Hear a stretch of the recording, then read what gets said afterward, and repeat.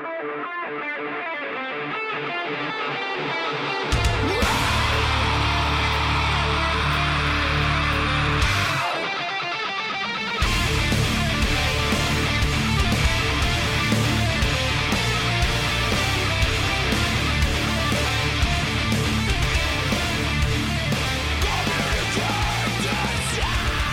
right, here we go.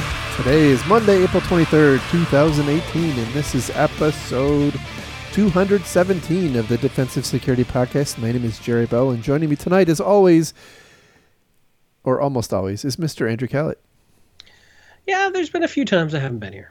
Yeah, not many. Yeah. But I'm here tonight. That's all that counts. For good or ill.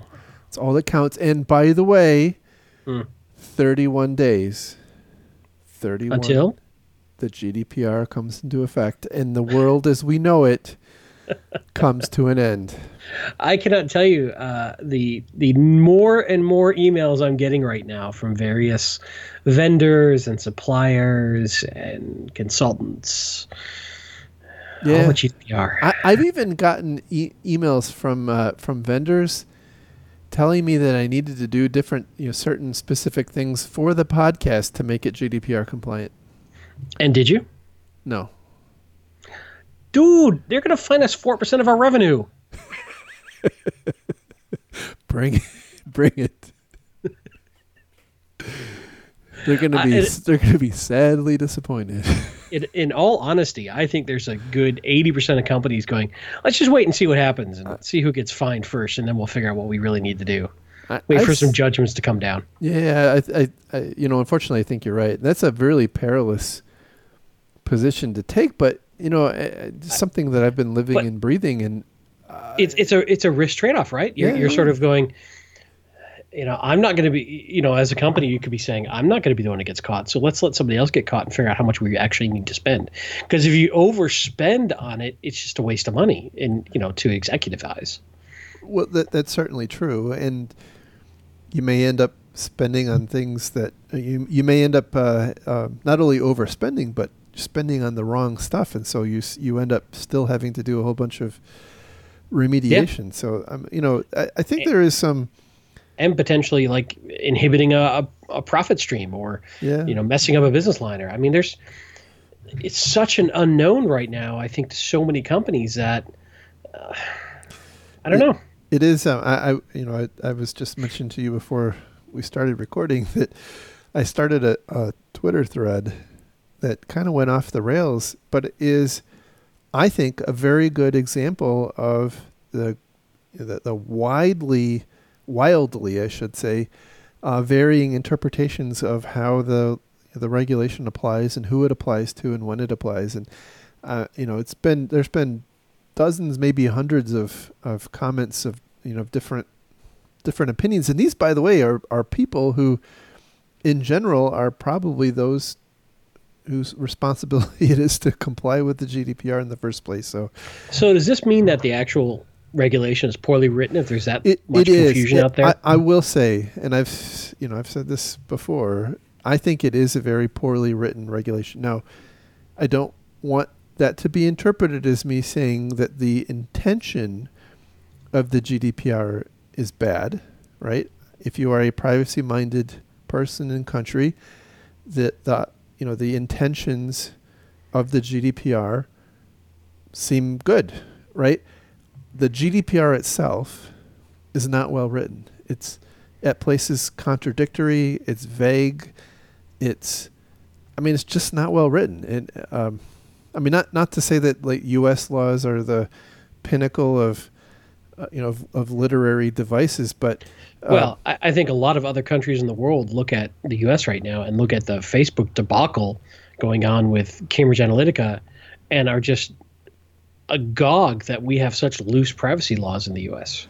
Yeah, and that is absolutely true. I guess I'm speaking more of just the way the law is constructed, right? Gotcha. It's not, like I said, it's just not well written. It goes on and on and on and on, and it's confusing to the point where people don't really have a good handle on what they're supposed to do. And some of the vagueness was intentional because they were intending for to create something that was somewhat timeless, that wouldn't have to be updated every now and constantly as technology changed. And right. And so, from that perspective, I get that, but that's not really the concern. It's just. But the regulatory bodies could have also issued a bunch of guidance papers outside of the actual regulation. Yeah, and they did to some extent. And from what I've been able to tell, that is in many cases only made things more complicated. I mean, it's a really complicated environment because you have this law that was written by the European Parliament, and you have all the different. It's actually going to be enforced mechanically by the data protection authorities in all the different countries, and so you have data protection authorities in all these different countries. Some more, some being more aggressive than others, kind of putting out their own guidance, and then you got Brexit happening at the same time, and it's just it's a mess. I think companies are going to struggle for quite some time. The lack of clarity on what you're actually supposed to do is, I think, creating a lot of churn in the industry because that the objective for data protection is almost in the eye of the beholder based on your interpretation of what it takes to protect data. And on the one hand, that's a good thing, right? But on the other hand, when you have these complicated multi-party relationships, you got one organization saying, I think we need to do this, and another one saying, well, no, I think that's wrong. You need to do something else. So there's really there's not a lot of clarity, and the law itself actually encouraged the creation of some kind of a compliance certification, if you will, and that never materialized.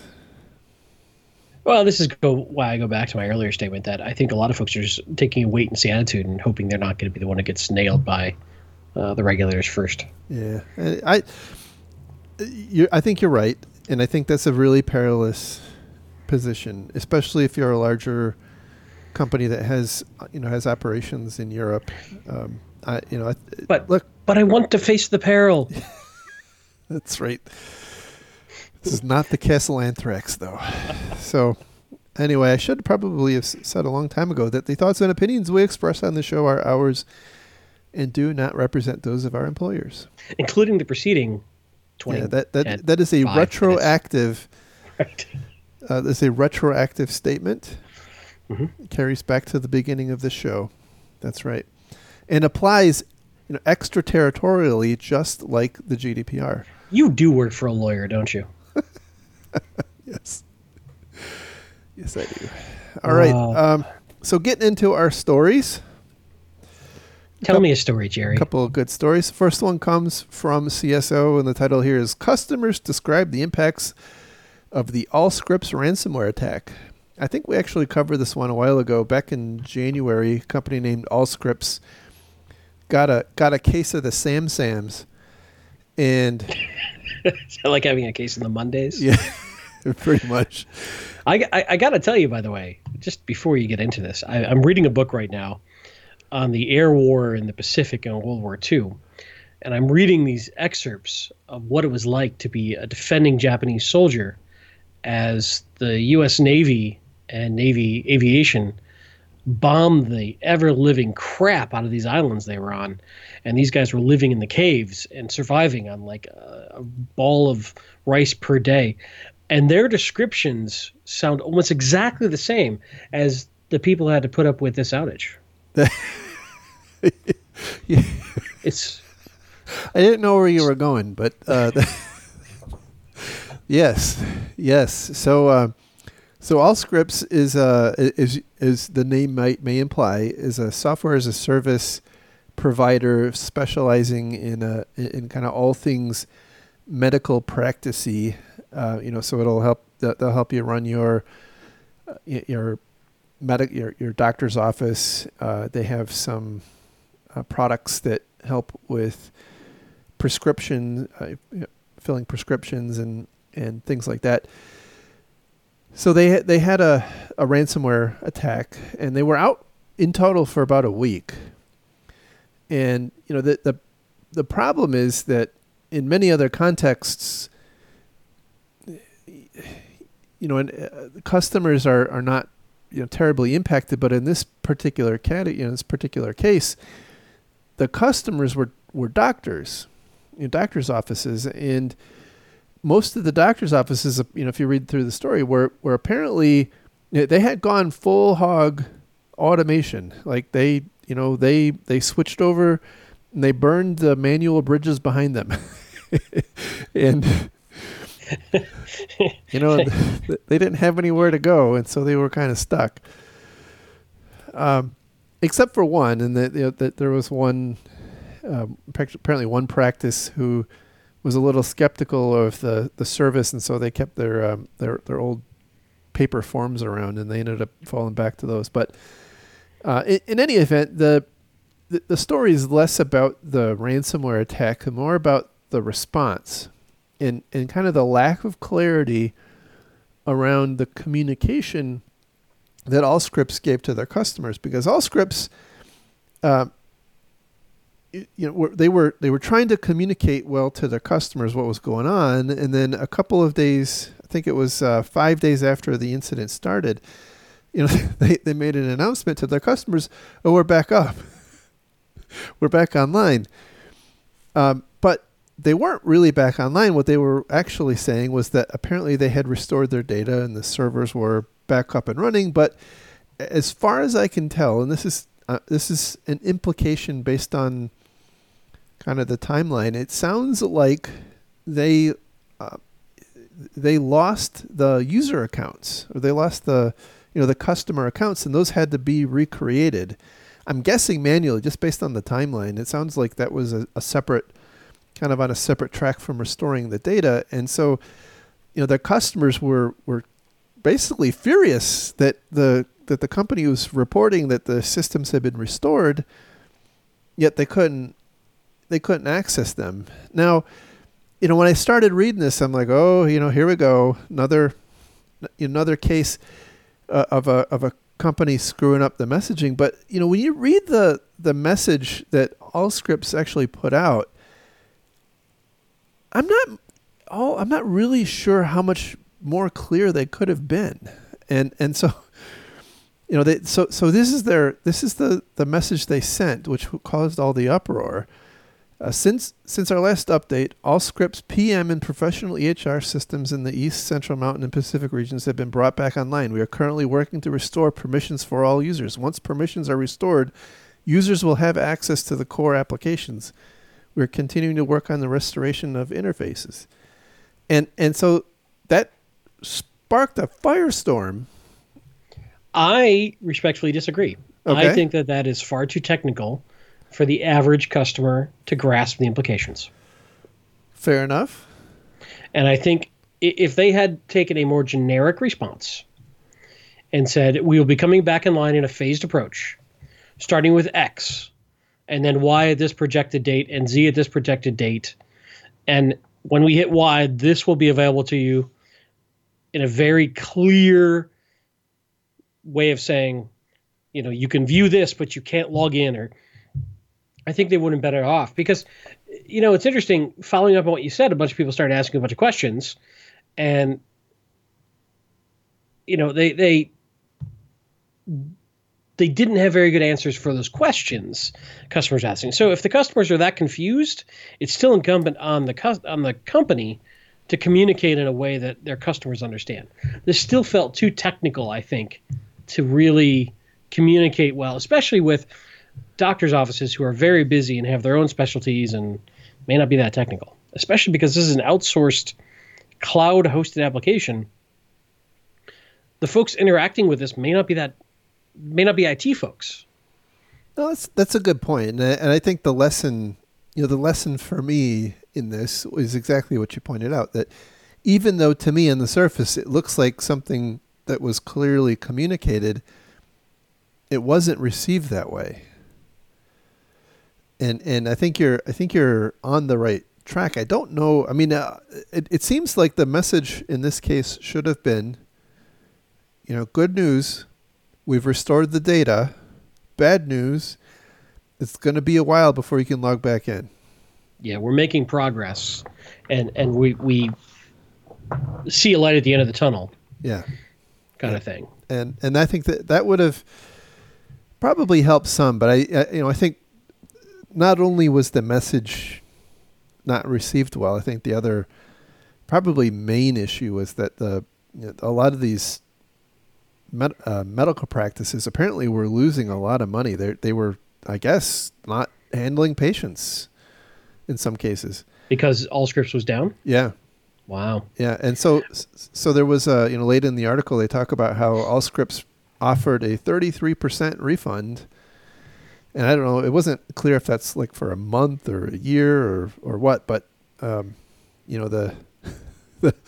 the people interviewed for the article were pointing out that they lost far more money than the 33% they were going to get credited back on their service account. And that's the downside of this. Yeah, we've talked a bit about this concentration of risk issue with cloud providers. Exactly. And I still think it's inevitable for business. I still think more and more customers are going to go, or companies are going to go to this sort of thing. But this is a downside risk. And then it begs the question, should you have a plan for this?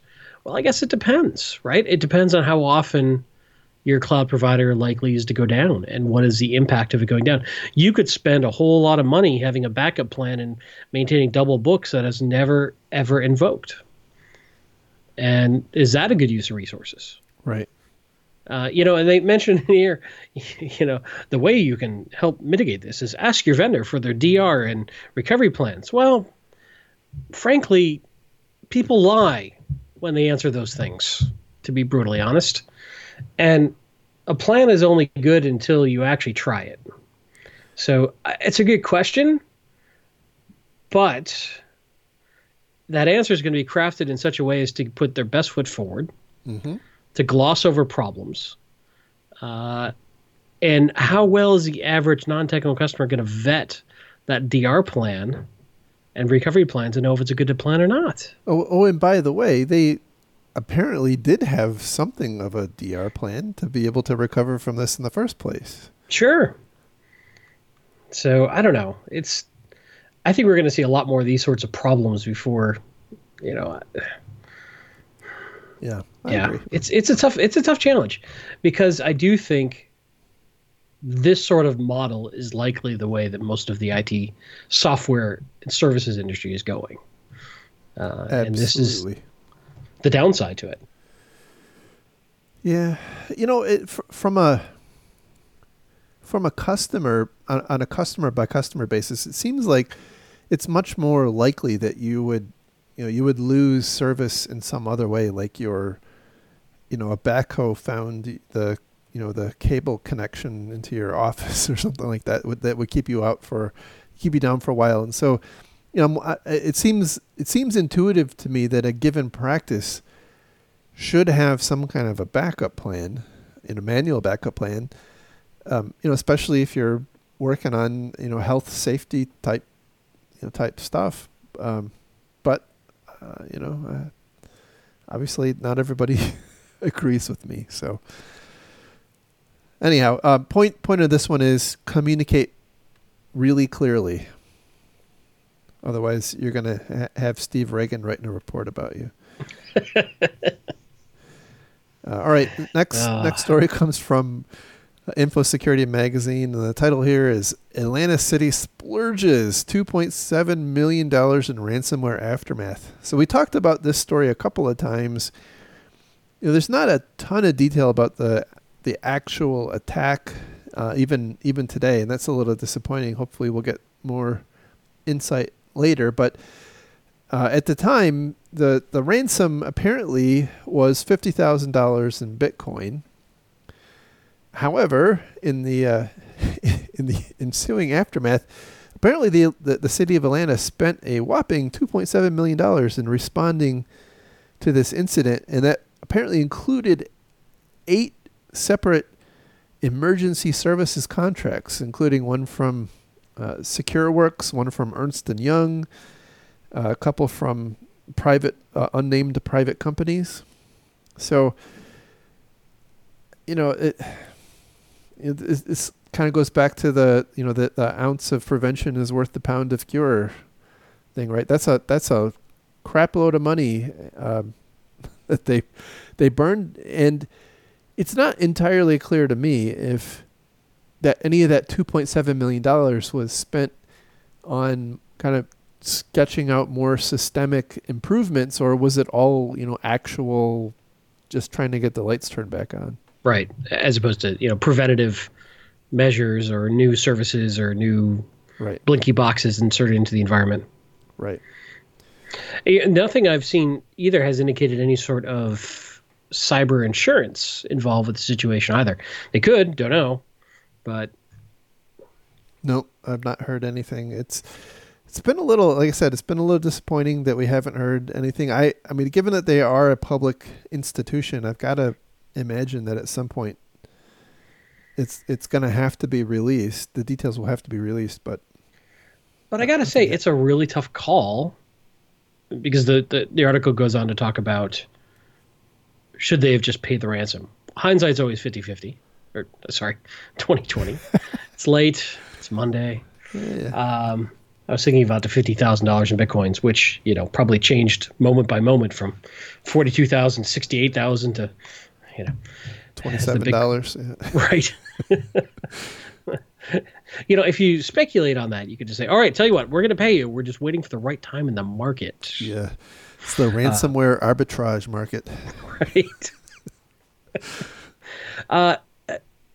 They talk about one guy who's the CEO of a web security company, High Tech Bridge, and he argued, quote unquote, controversially, that in this case, it may have been better to pay the ransom. Well, it's easy to say in hindsight. It's really tough, especially if you're a public organization. You have an ethical bound duty to certain things, and it's. I don't think you're contributing to the problem, right? And I don't think that debate is really that settled. I'm not saying there isn't time where it might make sense, but I think it's really tough for a third party to make that call for another organization. Yeah, because you don't have all the facts that of the specific incident. I certainly agree with that, and there's no guarantee that even if they did pay, that they wouldn't just be out the money and still have to go spend $2.7 million. Sure. But, I will say, just as a local person in Atlanta, and I don't have any insight at all into what was going on in the response, but just having watched the local news and reading this article and some others, it seemed like the response was very haphazard, and they were kind of grasping, for a life preserver. And I part of me wonders, how much of this $2.7 million was, just get the people out here and we'll figure out what they're going to do later. Right. Just do something. Right. Just get started and then we'll figure out what you're doing later. Mm-hmm. So, which I think goes to, yet again, it'd be good to have a plan ahead of time that you execute on. Exactly. And a well-practiced and well-understood plan. Yeah, the other thing that struck me, and again, I don't have a lot of insight into why this was, and I know we did talk about this, but they turned off a lot of stuff, and I don't know if it was proactive or if it was reactive, or if it actually went down as a result of the breach. But I mean, they shut down all sorts of IT infrastructure in the city of Atlanta, and maybe they had a plan, and that plan was, broadcast over the loudspeakers, turn it all off, pull the cords. I don't know, but it doesn't seem like the response fit was proportional to the problem, I guess is. Yeah, I hear you. So Yeah, anyway, plan. But we're missing so many details. Yeah, I agree. So it's easy to armchair quarterback, but anyway, maybe we'll find out more later. Okay, so moving on to our next story. The title is here. This is a sad one.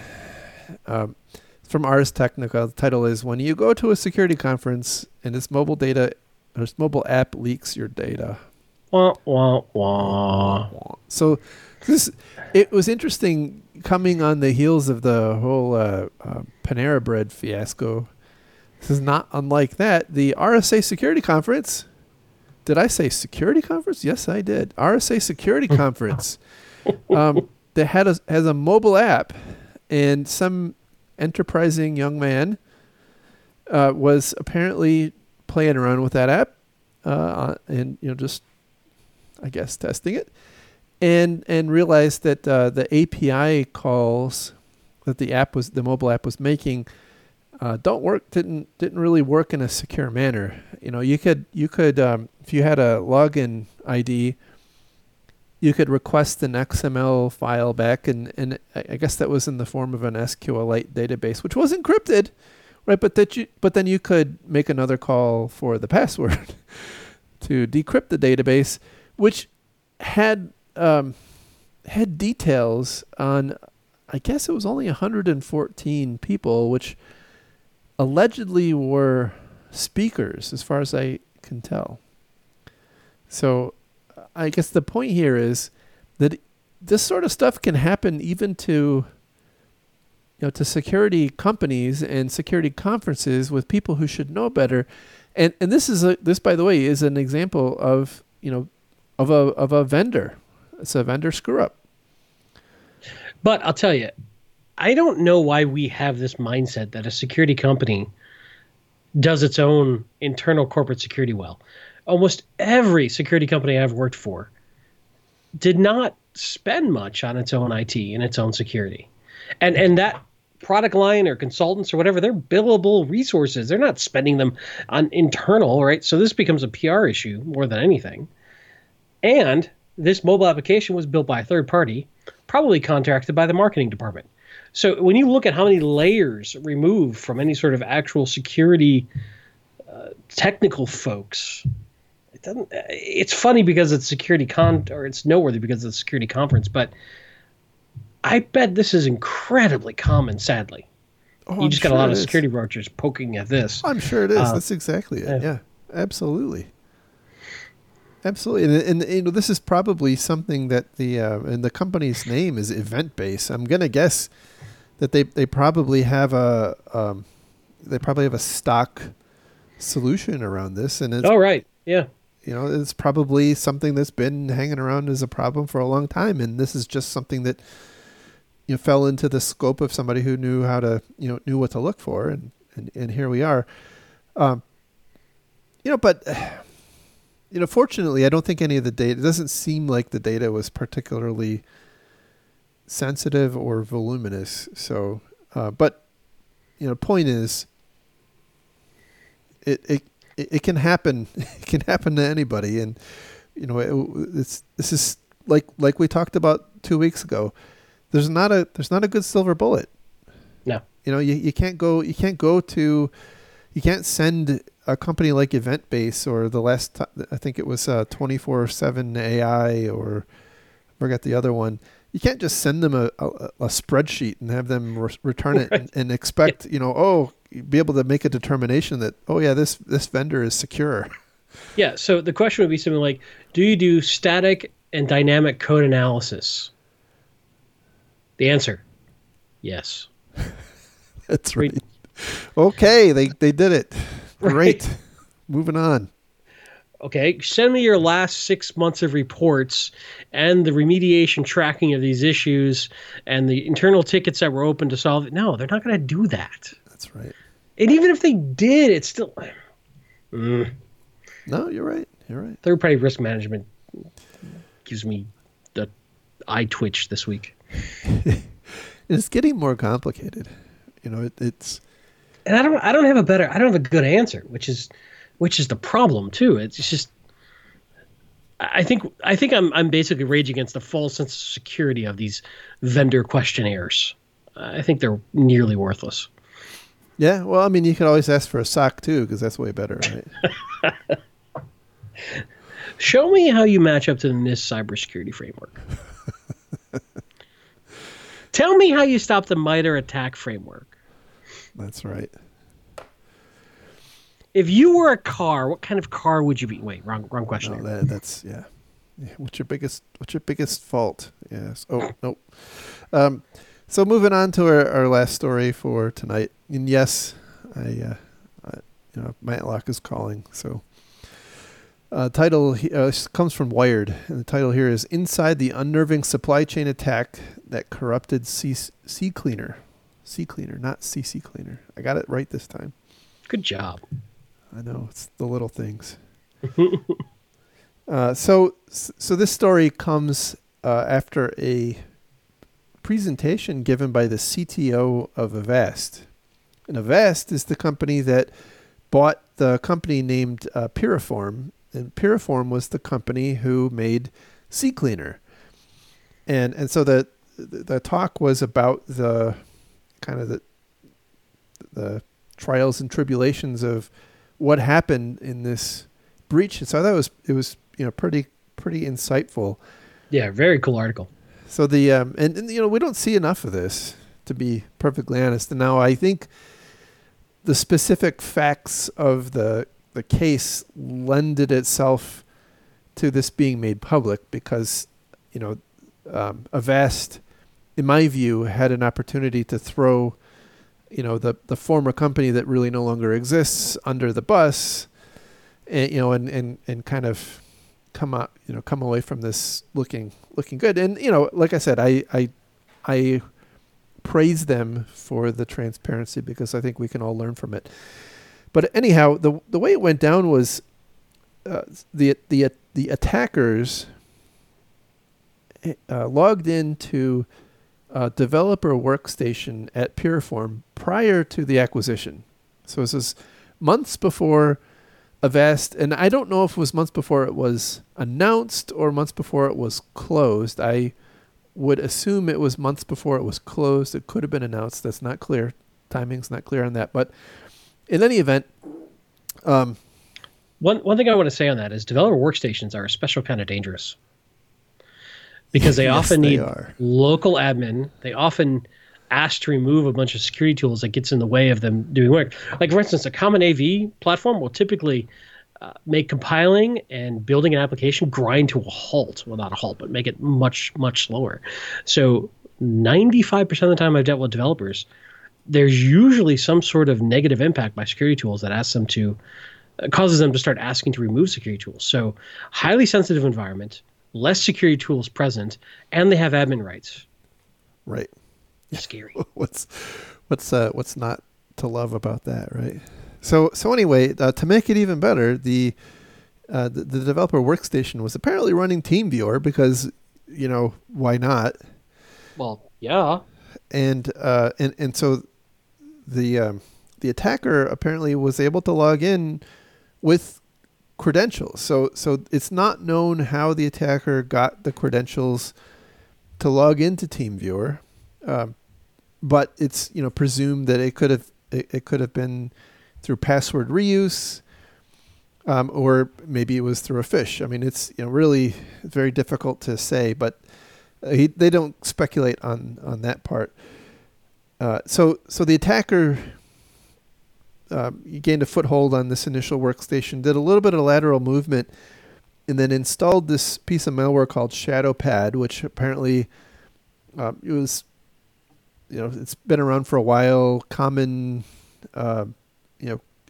APT style Trojan, and had keylogger type functionality and other, kind of all the normal badness.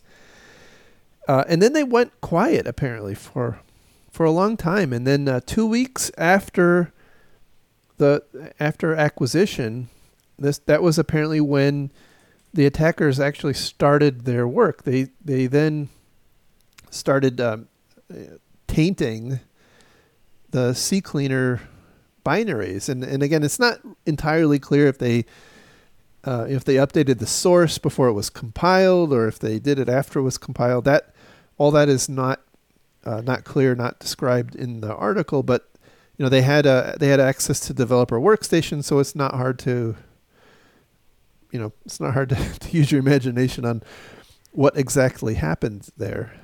Can I make a recommendation? Sure.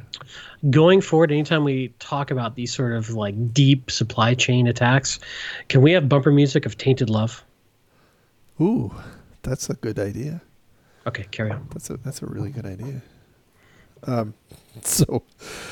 So anyhow, the bad guys tainted the download. Download got published and was downloaded 2.25 million times. Now, to Avast's credit, they acted pretty quickly, and they within 3 days were able to obtain access and control over the command and control system that the malware delivered with CCleaner used. And through that, they found that about 1.65 million systems had actually installed the infected binary. Do we know how Avast found out that this malware had been embedded? Yeah, well, that is actually the subject of some debate, because there is at the time, at least, there was some claim that Cisco Talos had detected it, and then there was another group called Morphosec, and then I don't link to it here, but I remember that there was an assertion by Avast that it was not Cisco Talos that found it; it was somebody else, and I'm not clear if that meant it was Morphosec or so. Somebody else found it, and apparently brought it to the attention of Avast. Gotcha. Now, who exactly found it apparently is the subject of some debate. So probably a nation state. Obviously. If we could blame nation states for everything, we might as well, say they all do all the good stuff too. Obviously. Absolutely. Probably. So in the analysis of the command and control server, they found out that of the 1.65 million infected systems, they pushed the same ShadowPad malware to only 40 systems. And those 40 systems apparently were owned by 11 different tech companies. So the embedded malware called home to some sort of command and control set up by the bad guys. Correct. And once they kind of got an inventory who was calling home, they only went after 40 specific targets. Correct. At 40 specific PCs at 11 different targets. Interesting. So kind of a broad, almost like a watering hole attack, turning into a targeted intrusion. Yeah. It's like putting out a big net, reeling it in, looking through what you caught, and then targeting the specific victims. Now, they don't talk about in this story, who those 11 companies were or why they think they were targeted. There is an assertion in here that it was perpetrated likely by a Chinese-speaking actor, simply because the malware that was used was apparently written in a Chinese language. We all know that that's not a great thing, but apparently the same piece of malware and some of the other tactics were seen attacking a Russian finance ministry. So, who knows? Who knows? Could be I don't know. Could be China. I mean, could be Luxembourg. Could be Luxembourg, right? Could be you. Could be me. Probably not, though. Mm-hmm. I got that. You're too busy. GDPR stuff to worry about.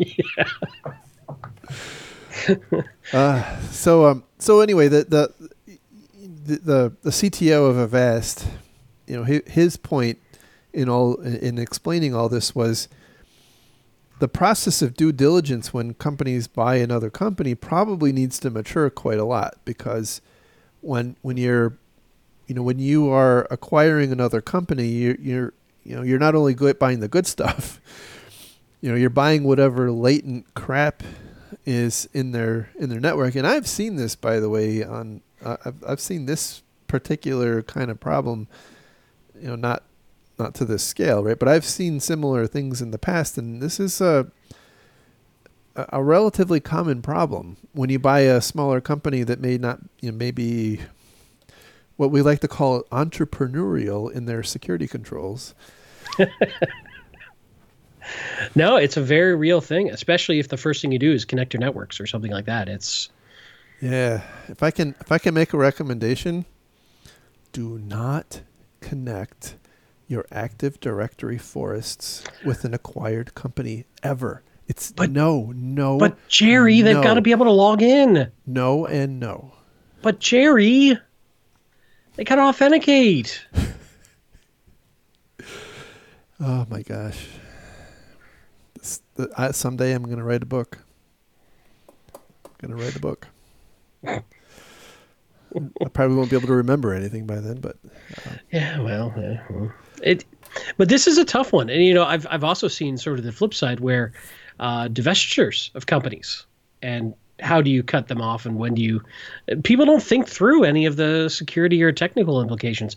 All this stuff's written in contracts by lawyers and financial folks who aren't the least bit concerned about the technical issues, but it poses real risk. Yeah, divestitures. That's a very good point, because a lot of times they'll the divested employees will operate with the former company's IT assets for some period of time, and yeah, that's a really good point.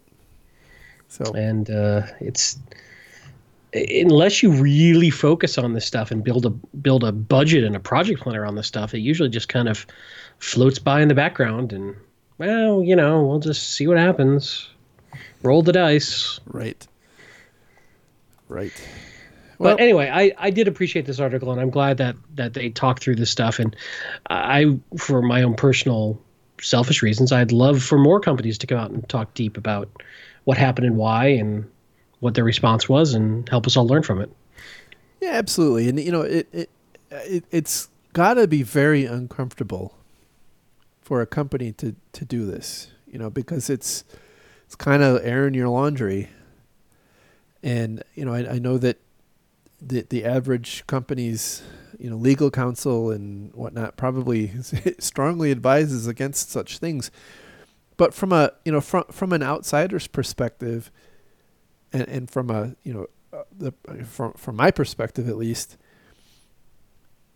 this kind of not necessarily full disclosure, but this kind of disclosure, I in my view at least, restores some amount of trust. Like that, okay, they understood what happened, and and I presumably they've made some significant changes to learn from this, and they're contributing back to the to the knowledge of the industry at large, and all that's good stuff. So I commend them, and like you said, I hope more companies do the same. So anyway, Agreed. that is the show for this evening and this week. I appreciate everyone's attention, and thank you very much to our Patreon donors. And you can find links to the stories we talked about on our website at www.defensivesecurity.org. You can follow Mr. Callett on Twitter at Lurg. You can follow me on Twitter at MaliciousLink. You can follow the show on Twitter at DefensiveSec. And with that, I think we will talk again next week. Hey, and by the way, we'll be at B-Sides Atlanta. Oh, that's right. That's 2 weeks, I guess, right? It is 2 weeks. Sweet. Awesome. Indeed. So if you're there and you're one of our 5 listeners, come say hi. That's right. But aside from that, thanks everybody. Have a great week. You guys are awesome. Take care. Bye.